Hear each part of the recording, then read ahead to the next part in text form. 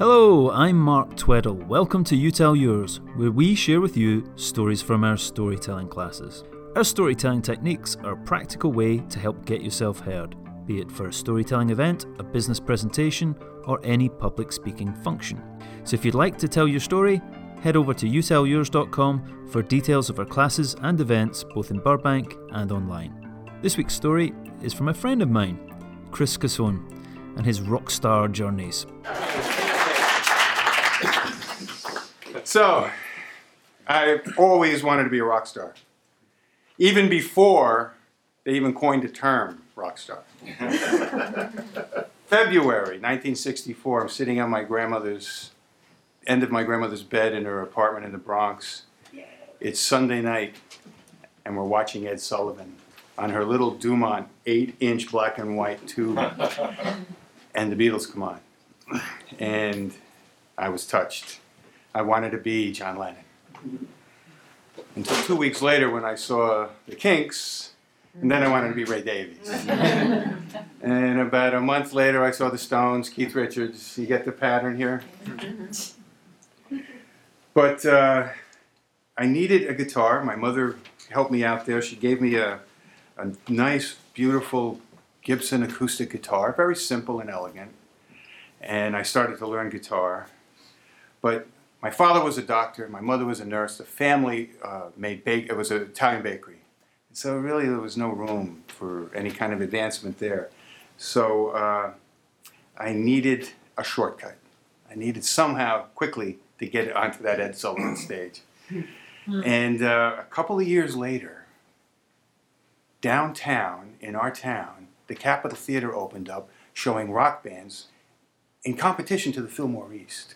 All the top bands were there. And the first night, Joe Cocker and the Mad Dogs and Englishmen were there, and I raced down to get in, and there was like 5,000 extra people out in the streets, and it was a mob scene, and I couldn't get in. And I said, I'm not going to let this happen again, because I remembered what my dad told me. After I dropped out of Fordham University, he said, son, surround yourself with winners. If you remember one thing, surround yourself with the winners. So I made it up to the bakery.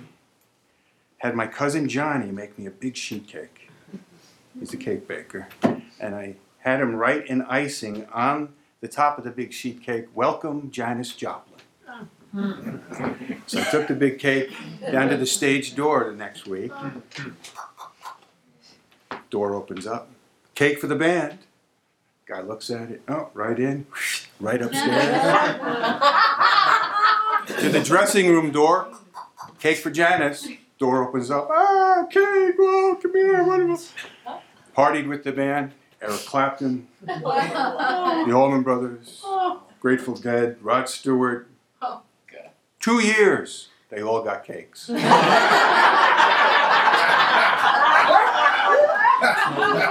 It was the shortcut. Backstage, I figured, I'd be the molecules or genes or something would hop onto me, and I would get it somehow, But it wasn't really working. But a couple of years later, I get the job of my life. It's 1974, and the National Railroad Corporation just opened up Amtrak, and the New York to Miami train 81, the Silver Star, was taking untold amounts of families down from the Northeast down to the just opened Walt Disney World, and they needed entertainers in the bar car. So I got my first big, cool gig. I was on the road, just like Jack Kerouac. Well, on the rails. I was on the rails. And it was great. The train was great. 7 days on, 5 days off. Always going in a different direction every day. I had a little roomette. Now, roomette, you slide the door open, and you bring the bed down, and then you step in onto your bed, and so it's only the size of a bed with a big picture window. And I just loved the people on a train, and I searched out the people that had some kind of resonance with me, like Woody Perkins, the signalman. And we'd play guitar in the baggage car, because that's where he had to do the signaling from. And he taught me all about Merle Haggard and George Jones and Jimmy Rogers, the singing brakeman. And then it was Jackson, the porter, who had worked there from the 40s and always reeked of vodka. Didn't think anyone ever smelled it, but he had such a great heart, and he taught me everything about Robert Johnson and the Delta Blues, and Elmore James and the Chicago Blues. And old Rufus. Rufus was the head chef in the dining car, and he wore the big bandana around, and wood fire, by the way. And a little up on the shelf, he had a little mono cassette deck where he played and taught me about Duke Ellington and Coltrane and Miles. And that's where I got my lessons in music on Amtrak.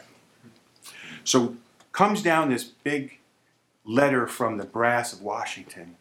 July 4th, 1974, be on the lookout and be on your best behavior for this English rock band that's getting on in Orlando and traveling north on the Silver Star.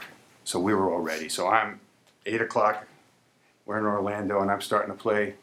Now, I played John Denver and Beatles and Seals and Crofts. And by the way, the most popular song on the train anytime I played was I've Been Working on the Railroad.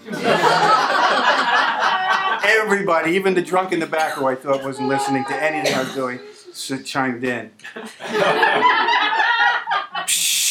The pneumatic door in the back opens, there's a big kerfuffle, and in he walks, Ziggy Stardust. And his Spiders from Mars following him. David Bowie walks right up to me.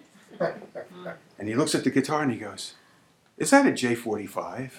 And I go, yeah. And he goes, great guitar, mate.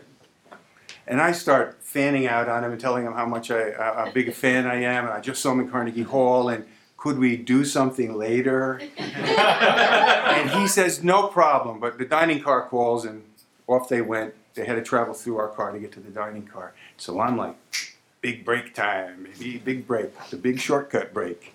And so I start playing, I'm playing, I've been working on the railroad 1 hour, 2 hours, 3 hours go by, and the crowd is thinning, and I'm worrying what's going on. The door opens, and in walk 3, shall we say, happy Englishmen. And they come up to me, and I can tell by the look in Bowie's eyes that he was in no condition to play. And he leans into me and he goes, sorry, mate, not tonight, another time. Takes a couple steps and spins around. He goes, great guitar, that. And off they go to their first class bedrooms. And, you know, for some crazy reason, I was surprisingly not disappointed. You know, I had a reveal at that moment that I got to do it myself. These were great people, all the people I met, you know, but there was no quick shortcut. I had to do the work, and yeah, they love music, I love music. They love cake, I love cake. So I made it back to my own little roomette and opened the window and the big shade and let the starshine from above the Georgia countryside come in, and thought about what my dad said, surrounding myself with winners. And I did. I had surrounded myself with winners the whole time. The next morning, in Hamlet, North Carolina, a little whistle stop, he gets off, and I'm there to meet him. And as he gets off the train, I hand him a little feedback card that the brass wanted us to pass out in the bar car to get response back. So I give him a golf pencil, and he's filling it out, and he's smirking at me. And he hands it to me and waits for my reaction.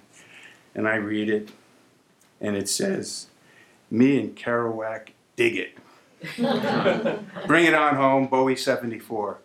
And he winks at me and says, see you later. And off they go. And you know, my rock star train left the station that day, you know. It was okay. It was okay, though. You know, I have my music. I love what I do. And I stopped trying to be somebody I wasn't. And you know what? Me and Kerouac and Bowie dig it. Hope you enjoyed Chris's story. If you'd like to tell your story, then head over to youtellyours.com for details of our classes and events both in Burbank and online. You can listen to this as a podcast at podcast.youtellyyours.com or find us on iTunes. If you have a moment, please review the podcast on iTunes, as we'd love to know what you think, and it also helps others find us. And you can email me at mark@quirkybranding.com if you have any questions about this podcast or need help with video and digital marketing. Thank you for listening.